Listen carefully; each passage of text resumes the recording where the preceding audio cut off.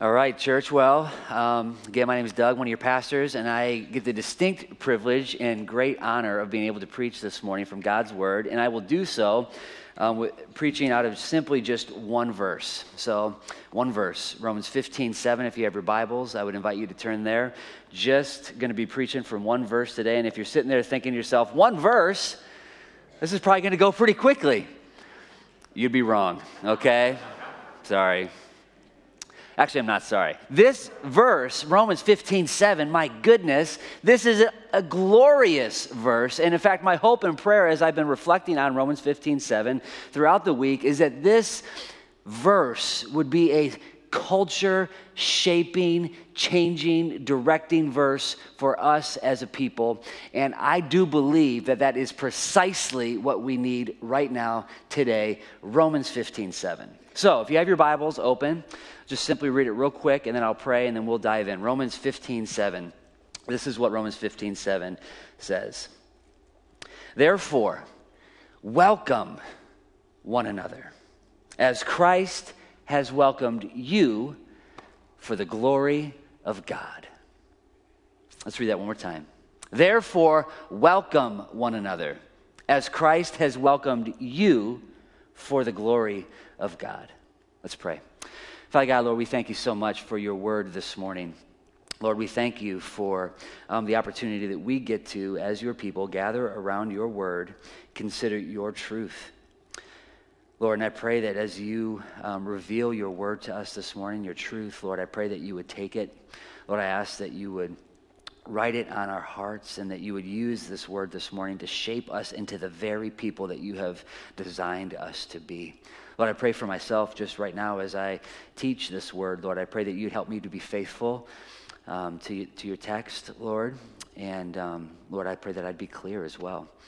Lord, we love you. We thank you for your word, which is eternal and true. And we ask these things in your holy, precious name. Amen. Well, before we get to Romans 15:7, I want to just share a poem with you real quick. I know you might be like, what in the world? What is going on? A poem. Well, this poem is one of my favorite poems, but one of my favorite poets. His name is Wendell Berry. And I'm just going to share a couple of verses from this poem. The poem has got a really unique structure. It kind of divides into two different parts. And the first part, just a couple of lines from it, says this. Here's a couple of lines.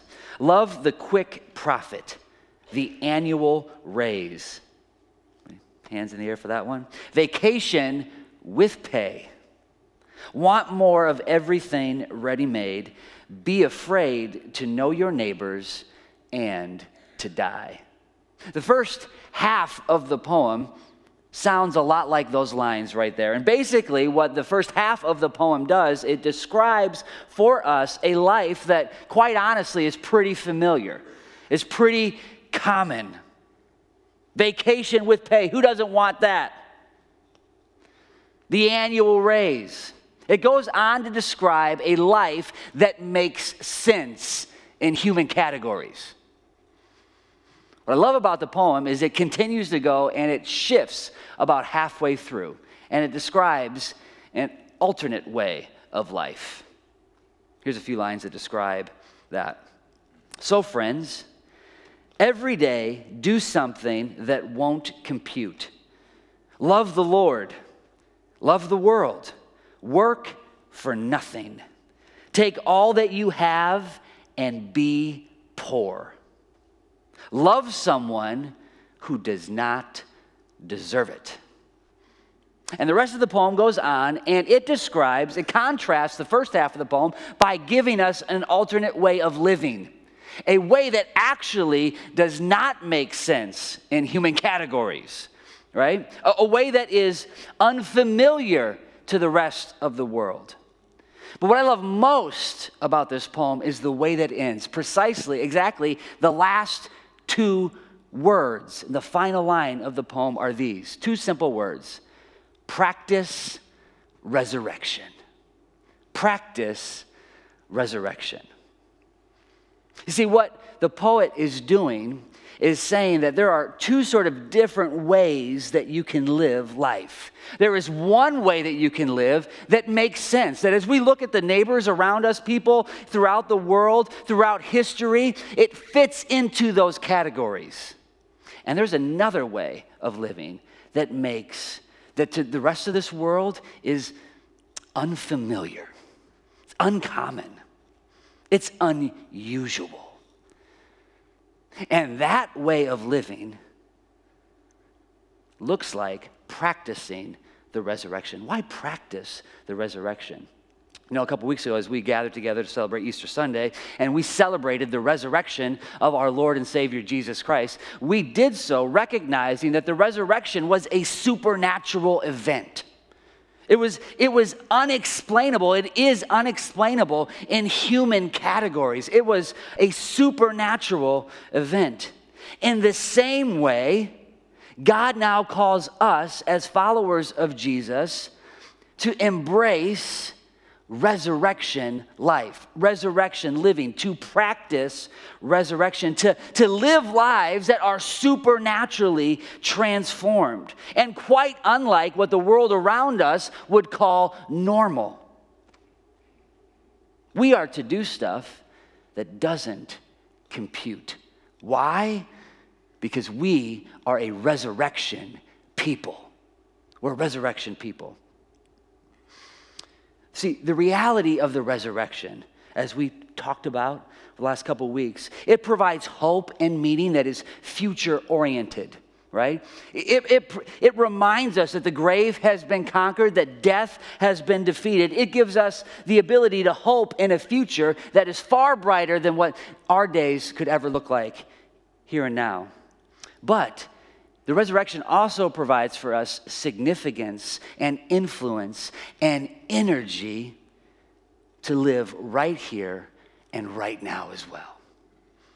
So last week, Pastor Thomas reminded us specifically of where Jesus is now. What is he doing right now? And if you remember, maybe you weren't here, I'll tell you real quick. What he reminded us was that presently, today, Jesus is reigning over the world, is directing the world, and is interceding for you and me at the right hand of the Father. That's where he is, and that's what he's up to. And this is good news. Jesus has not just left us to sort of stumble our way through this world, but rather, in fact, he tells his disciples before he goes that it's better that he leaves them and that they receive the Holy Spirit and that he is with the Father. And the truth is, our entire lives should reflect the reality of the resurrection. So for the next couple of weeks, what we're going to do is pretty simple. We're going to look at our life at different slices. We're going to look at sort of different aspects of our life, different slices of our life, and consider what those slices of life should look like under the reign and rule of King Jesus. Because of where Jesus is right now, because of what Jesus is doing right now, how should it shape and inform our life? In a couple of different ways, a couple of different areas. Today, specifically, we're going to consider from Romans 15:7, what does a resurrection community look like? What does a resurrection people, look like as they live together in community? Generally, I like to give a big idea for the message. I like to summarize the text with sort of one simple and clear statement. And as I tried to find a sort of big idea, a clever way to paraphrase and summarize Romans 15:7, here's what I came up with. Therefore, welcome one another as Christ has welcomed you, for the glory of God. That's the big idea today. That's the big idea. We're going to look at it in three different parts. And if you look at the passage, it breaks down pretty easily into three different areas. We'll first look at the rule, the reason, and the result. The rule, the reason, and the result of resurrection community. So first up, the rule. Here's the rule. It's pretty simple. If you just look at the text, it's right there. The rule is be a welcoming people. This is the command. This is the charge. This is what Paul is exhorting us to. This is what the Lord is calling us to this morning. Parkview Church, be a welcoming people. Look at what it says. Therefore, welcome one another. In Romans 12, earlier in the book, I saw this a couple of months ago, the whole book of Romans really takes a turn. It pivots. In chapter 12, verse 1, The whole section that will follow is really sort of governed by what we see in verse 1 of Romans 12. This simple phrase, I appeal to you, therefore, based on everything that has been established, Romans 1 through 11, therefore, I now appeal to you, brothers, by the mercies of God. And then everything that flows after that verse is the direct result of what came before in chapters 1 through 11. In 1 through 11, we saw that salvation is possible for all who believe by grace through faith. Paul exhorts the recipients of his letter to be a people now, in chapter 12 onward, that are shaped by God's grace and God's kindness. So the very kindness and grace that you received in Christ now is to give shape and form to how you live your life. And this is the broader appeal that the whole second section, major section of Romans is trying to address. Paul dedicates a significant chunk of this portion in Romans from 14 to 15:13 to a specific relational issue that is happening within the Roman church. A relational problem that has surfaced. That's where this verse comes from. Church at Rome that exists. Say a little bit about this. Paul identifies specifically addressing that have emerged in the Roman church. Two different groups of people, two sort of camps, if you were, that have emerged. He refers to them as one camp is those who are weak in the faith. We see this in chapter 14, verse 1. He addresses those who are weak. We see it again in 15. He calls them the weak. And then the other group is those who are strong. Paul himself would put himself into this camp. Those who are strong. So we have the weak and we have the strong. Well, what are the issues that are separating and causing these two groups to divide one from another? Well, there's a couple of them he addresses. The first issue is that of food. The food is dividing these two people into the weak and to the strong. The strong would eat anything and see that they would have the freedom and liberty to do so. They would have no problem eating meat. They would eat anything. Meanwhile, the weak would only eat vegetables and they would abstain from meat. And they would consider some food to be unclean. Another aspect that was causing them to divide into these groups was how they viewed the Jewish calendar.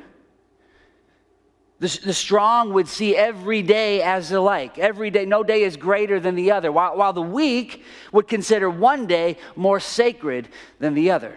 So the two issues that are causing these two people to divide are on matters of food. What can I eat? What's okay for me to eat? And a matter of the calendar. What days are good and what days are sacred? As you consider these things, you're calling significant divisions in the church. And Paul calls them that this is a problem. These are, Paul is essentially saying, sort of secondary matters that you have now caused to create division within the church.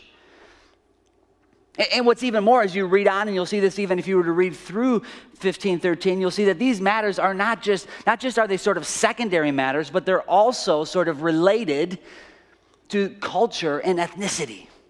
Because these points of it, they divide along sort of Jewish Christian. The Jewish Christians would have been those who would have been the weak ones, who were struggling to eat meat. Didn't see that you could do that. And the Gentile Christians would have been the strong ones. So it's important to remember that as we consider these two groups that have sort of divided, they've divided over really their faith. Paul says it comes up here. But faith here doesn't mean necessarily faith in Christ, but rather the right implications of their faith, the right application of their faith to their life. What they're dividing over is answering the question, how does my belief impact my behavior? And they're drawing different conclusions. Two different groups of people applying their belief to their life and drawing separate conclusions. And his charge to them, this is a problem, he says. First of all, let's be clear. You are dividing over secondary matters along cultural lines, and Paul says, this, my people, is a problem. So what does he say then is the solution to this problem? Well, I've said it about 4 times already this morning. The solution to the problem is simple but it is beautiful. The solution, Paul says, is welcome one another. Receive. Some of your translations may say accept one another or receive one another. I love the word welcome personally. I think it's a great word. I think it's the right word to use. I think when I hear the word accept, sometimes the words that come to mind are sort of like tolerate. Just kind of put up with each other. And that's not what he's saying here. It's not what he's saying at all. Literally translated, take to oneself. The problem with the church at Rome is that they were so easily dividing over issues that were secondary to the gospel. Secondary matters, food, days of the week. And these secondary matters that were causing division were eroding the unity that had been established, had been accomplished, had been achieved in Christ. And this is a significant problem. The church of Jesus Christ, he died for to unite, dividing over secondary matters. It's a good thing that doesn't happen today, right? Wrong. In fact, it's been quite telling to see how easy this happens just right here in the year 2020, hasn't it? It feels almost like we enjoy dividing over secondary matters and that we have forgotten what Jesus died on the cross to accomplish. The unity, the establishment of one new man. Not the homeschool group and the public school group. Not the maskers and the unmaskers. Not the vaxxers and the non-vaxxers. Is that the term? Am I starting to get a little too close to home right now? Not those who think we should talk about social justice and those who think we shouldn't. Not those who think we should talk about race from behind the pulpit and those who think we shouldn't. He died to accomplish and to establish the unity of one new man. And Paul says, you as a result need to be in the business of welcoming one another. Welcome. Don't just put up with one another. Wrap your arms around one another. Embrace one another. Don't deprive yourself of the deep relational joy because of the surface level secondary issues that are dividing you. He doesn't necessarily say you should have the exact same opinion, but he does say, welcome one another. It's important. So that's the rule.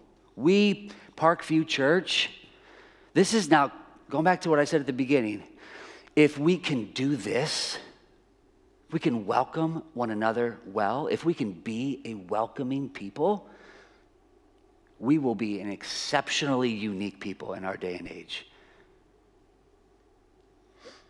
That's the rule. What's the reason? Touched on it a little bit. Well, if you just keep reading in the verse, you'll see the reason. The reason we should be a welcoming people is because we have a welcoming Savior. Therefore, welcome one another as Christ has welcomed you. The grounds, the motivation for our welcoming is the direct consequence of our welcoming Savior. Now, if you have any familiarity with the Bible or if you know much about Jesus, it's hard to look. I mean, if you examine just his life, the interactions, the things that he said and the places that he went, the people that he spent his time with, this is a wonderful way of summarizing and describing Jesus' life. He was a welcoming person. We know that Jesus welcomed children into his presence. Others were saying, what are you doing? Jesus said, no, come on. Kingdom of God is for people just like this. Jesus welcomed the sick into his presence.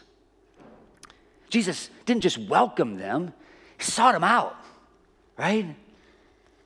He welcomed a demon-possessed man. He welcomed those who were culturally different and socially marginalized. Jesus welcomed and he welcomed and he welcomed. In fact, he had a reputation that some didn't like because of this. In fact, they accused him of being a man who receives sinners and eats with them. That was his reputation. This was his life. Jesus gives us an amazing example. But here's the deal. Hopefully you know that to be true. That's actually not what Paul's arguing here. He's not saying you should welcome one another because you ought to imitate Jesus. Could he say that? Yes, he could.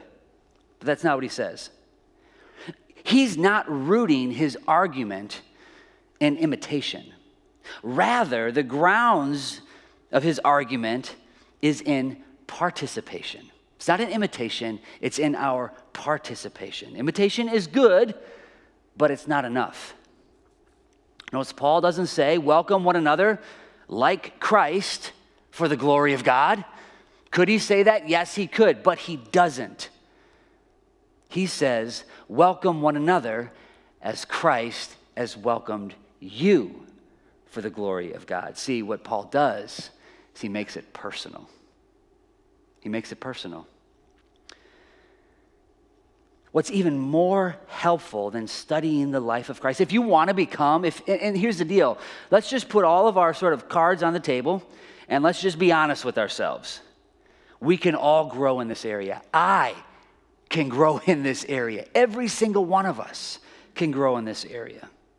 And as we consider his life and we imitate it, yes, that can help us grow. But what can help us grow even more is we consider not necessarily how Jesus has welcomed others, but considering how Jesus has welcomed me. Yes, Jesus invites sinners. He sits and eats with sinners. But guess what? Jesus welcomes this sinner. And Paul is saying because of that, that is your motivation. See, Jesus is not just the standard of our welcome. He's also the source. He's the energy of our welcome. Now in John 15:5, this wonderful sort of picture of what our relationship looks like, Jesus gives us the idea of sort of a vine being connected to branches. And he says here in John 15:5, I am the vine, you are the branches. Whoever abides in me and I in him, he it is that bears much fruit. For apart from me, you can do nothing. So the picture, the image is of being connected, a branch to a vine, right? Our family moved recently, and there were some apple trees on our land that had been planted there for a while. And as we went around with the previous owner, we looked at the different apple trees, and he pointed out the types of apples that they were there. And there was a couple of trees we noticed that actually had different varieties of apples growing on the same tree. So what had happened previously is that there was somebody who went and grafted one variety, a unique variety, into an established tree. It was a simple thing. I mean, I've never done it, but I've heard it's pretty simple. Just take a small little twig. I think you have to have the right time of the year. Make a little notch in an established tree, and then you connect that twig, and then you secure it, and then you protect it. And what happens is the root system then provides all of the energy and all of the nutrients for that new twig, and it begins to grow, and voila, you have several varieties of apples growing on a tree. And that is precisely what Jesus does for us. He grafts us into himself. And so while it looks like what we are being asked to do is unrealistic, impossible, I can't do it on my own, the good news is that Jesus resources us, energizes us. He is the source for us, so that what is unusual and unfamiliar to the world becomes commonplace among the resurrected people. Because Jesus doesn't just call us to do it, he resources us to do it as well. Now, it's common for us to talk about accepting Christ. If you have been with Jesus, if you're here today and you're a follower of Jesus, and you think of your story, oftentimes we can characterize our story by maybe talking about when we accepted Christ. I accepted Christ when I was 21 years old. And when we say that, what we mean is that we've received him into our lives, that we trust him for our salvation. Or we could also say that and sort of mean that we have accepted his claims, that Jesus now governs and directs our life. It's interesting here that Paul sees that Christian behavior and community is to be controlled not so much by our accepting Christ, but by Christ's accepting of us. In fact, he sees Christ accepting us as the key to how we get along with one another and instructive in how we ought to live life together. So as we consider, what does it look like to welcome one another, to live in community with one another? Then we simply look and say, well, what did Jesus do for me? And what Jesus doesn't do, he doesn't keep us at a distance. He doesn't see us and think to himself, meh. That's not what Jesus does. Rather, he pursues us. This is the wonderful, wonderful news about Jesus, is that here's the deal. Only you really know what Jesus is welcoming, what Jesus is pursuing in you. Only you really know that. And the truth is, none of us here deserve it. What does it mean to be welcomed by Jesus? Maybe if you're here and you don't follow Jesus, you wouldn't identify as a Christian, you might be asking, well, what does it look like to be welcomed by Jesus? We get a little hint. If you had your Bibles open, you could see in verse 3, there's this verse, I'll just read it real quick. It says, "For Christ did not please himself, but as it is written, the reproaches of those who reproached you fell on me." For Christ did not please himself. Jesus did not think about what is best for me, for him. He didn't think, what's best for me in this situation? He thought, what's best for us? And Jesus left the comfort of heaven, came to the slum of this earth, stepped onto our turf, became an ally to his enemies, and receives us into his presence, welcoming us into his presence, welcoming us into an eternal relationship with God. And because of this, we receive entrance into his family. That's what it looks like for him to welcome us. And his family, the sinner, welcome. The tired is welcome. The broken, the hurting, the anxious, and his family, welcome. The powerless, the unworthy, the drifter, welcome, welcome, welcome. What a family. What an unusual family. What a Savior. Welcomes us into his open arms. So if you're here this morning and you don't know Jesus as your Savior, if you have not been welcomed, if you've not just thrown yourself into his arms, my goodness, what are you waiting for? I mean, just a casual look at the world around us. We have something incredibly unique to offer the world. Why? Because we have a welcoming Savior. It's a beautiful thing. Finally, what's the result? The result is our welcoming community will bring praise to God. Look at the last phrase there. For the glory of God. What's the result? The results are honestly endless, and they are beautiful. Of people who are committed to welcoming those who are different from them into their presence. This is the picture of a beautiful community, a compelling community, or as Dr. King would call it, a beloved community. Of people welcomed into his glorious presence, not on their merit or because of what they bring to the table, but only because of his love. Those who have experienced this indiscriminate acceptance of Christ then in turn reflect his welcoming presence to those around them. Now, it's important to remember that acceptance of Jesus doesn't necessarily equal the approval of Jesus, all right? Those are two important distinctions, right? As we come into his family, we do so as drifters, as wanderers, as sinners, as unworthy, as powerless, as helpless. But Jesus welcomes us into his presence just as we are, and you know what he does to us? Transforms us into what he wants us to be. And he does the same thing with our community as we do that together as a people. Those who've experienced the indiscriminate acceptance of Christ and in turn reflect his welcoming presence with those around them. Guys, this is precisely what our world needs today. Because the truth is, it's not just churches that are dividing left and right, it's our entire nation is dividing all over the place before our eyes. And as we come together, the Bible tells us, Romans 15:7 tells us, as we come together, even in light of those differences and welcome one another, God is glorified. God is exalted for the glory of God. This welcoming community exists for his glory. It is designed in such a way that it promotes him, not us.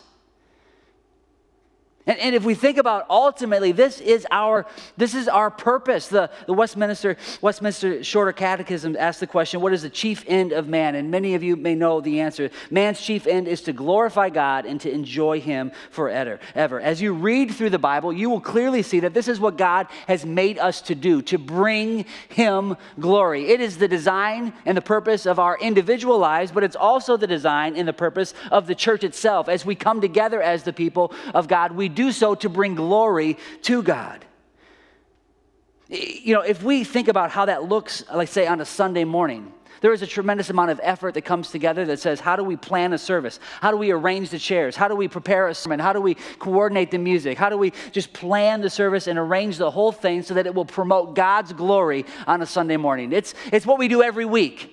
But what Romans 15:7 is saying is that it's not just about how do you prepare and arrange a service, it's about how you arrange your life. Does the exact same thing. When you follow Romans 15:7, the way you arrange your life and fill your schedule this week and next week with people who you don't agree with, but you love. The Bible says God is glorified when you do that. This is beautiful. When incompatible people welcome one another in the same way that Jesus Christ welcomes us, God is glorified.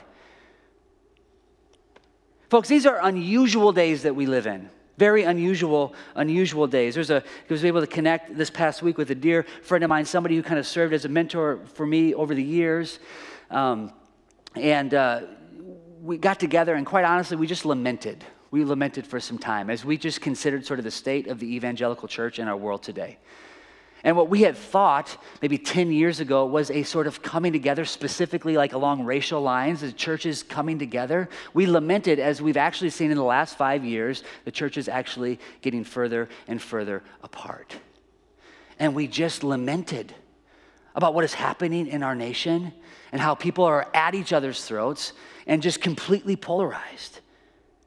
Just what in the world is going on? These are unusual days, and as a result, if we can figure out how to do Romans 15:7, this will be an unbelievable opportunity to present something to the world that they desperately want and need.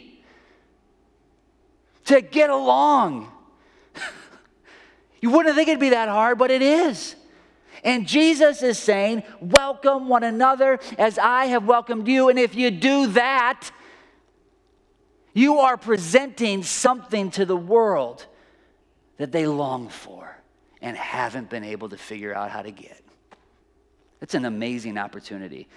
You know, if you were just to go back and examine how the early church exploded, I believe many historians would say the reason it exploded so rapidly in the way that it did is because they figured this out. What did not characterize the early church, and as it exploded across the ancient Near East, what didn't characterize it was massive revivals and massive events and huge evangelism efforts. What did cause it to explode, church historians say, is that one person made a relationship with another person and lit them on fire for Christ. It didn't happen, the explosion of the church in the early days didn't happen under massive revival tents. Do you know where it happened? Around dinner tables. That's where it happened. Just a group of misfit people coming together. They have no business relating to each other. Cultural differences, economic differences, gender differences. But they are coming together because Jesus has welcomed them. I don't know that his strategy, honestly, is too different today. Especially when I think of our community. This, I think, is precisely what we ought to do. So, what should you do about it? First of all, if you're here today and you do not follow Jesus, if you don't identify as a Christian, my goodness, throw yourself into the open arms of Jesus. Just receive his embrace. You don't have to clean up before you do that. You don't have to get some things right in your life before you do that. Simply surrender, and Jesus will take you from there. Secondly, let's consider our relationships here at Parkview specifically. If you attend Parkview, if you're a member here, if you call Parkview Church your home, let's consider for a moment, how do you relate to others at this church? Martin Luther is famous for saying that there are 3 conversions in a person's life that a person needs to experience. The conversion of the head, the conversion of the heart, and the conversion of the pocketbook. Kind of the idea that you can really see what is going on in the head and the heart based on how they spend their money, right? Well, I think if he were to sort of peer into our Western world today, he might add a 4th one. I don't know, maybe not. But if he did, I would suggest probably the 4th one that he would say is, yes, conversion of the head, conversion of the heart, conversion of the pocketbook. But I think he would probably also say there needs to be a conversion of the home. Specifically, do you have one another in your home? Just step back for a second and just think about the next 2 weeks that maybe you have planned. Some of us maybe are better planners than others. And the simple question I want to ask you is, as you've made your plans for the next, let's just say the week, does it involve anybody else from this church sitting around your dinner table? Go to the next week. How about the next week? Does the next week involve that at all? My encouragement, my exhortation to you this morning is, if you want to practice Romans 15:7, when you walk out these doors, if you are married, get together with your spouse. If you're here with a roommate, get together with your roommate, and you look at the next 2 weeks and you say, which person from our church is coming into our home? And I would even encourage you to think about people that maybe you would not normally. The safe thing to just say, oh yeah, my community group. Folks, this is a place on a Sunday morning where we ought to be building relationships with one another. We ought to be welcoming one another every week. And I would encourage you to do so with people who maybe have different opinions than you, who maybe come from different places than you do. Have them into your home. Thirdly, this is something that we can all do right now, okay? I want you in the next 24 hours, if you haven't already, commit Romans 15:7 to your memory. Memorize this verse. Welcome one another as Christ has welcomed you for the glory of God. Commit that verse to memory. And then what I want you to do is not just take Romans 15:7 and bury it in your heart. Please do that. But also wear it on your face. Wear it on your face. Can you do that? It's a little harder. It is. I'll just be honest. And it's not always easy. I mean, if you look at how Jesus welcomed us, check it out. It hurt him a lot. He suffered. It wasn't easy. So what I'm not asking you to do is to just be, hey, this is just going to be a total joyride. It's going to be easy sailing, smooth sailing. You got it. It's going to take pain. Here, let me just be honest. Yesterday in the yard, beautiful day, unexpected, didn't see it coming, took advantage of it. My yard's a catastrophe. Safe place, right? Okay. So I was out there working, and there's some neighbors that I've seen. We moved recently. I see them all the time.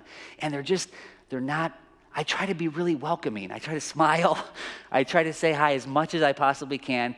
Probably of the last 10 times, I have initiated some sort of interaction that has been completely either unnoticed or unreceived. Not welcome, okay? Failure. Yesterday did it with my kids. Embarrassed, you bet, okay? But guess what? You just got to keep doing it. Wear Romans 15 on your face when you're walking your dog. Wear Romans 15:7 on your face when you're walking into the grocery store. Wear Romans 15:7 on your face tomorrow when you are walking into the office. Wear Romans 15:7 on your face tomorrow morning when you wake up and get on the bus and go to school. Wear Romans 15, not in a superficial, everything's okay kind of way, but in a, I love you, I would love to get to know you kind of way. Wear Romans 15:7 on your face. Folks, as a resurrection people, that may sound for some of us like a bit of a stretch. But as a resurrection people, we are to do things that don't compute. Don't make sense. But Jesus has given us precisely what we need to do them. Let's pray. Father God, we thank you so much for your word this morning.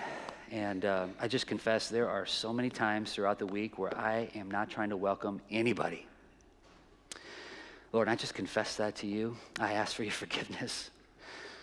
Lord, I pray that you would help me to, not just me, but also lead my family to be a welcoming people.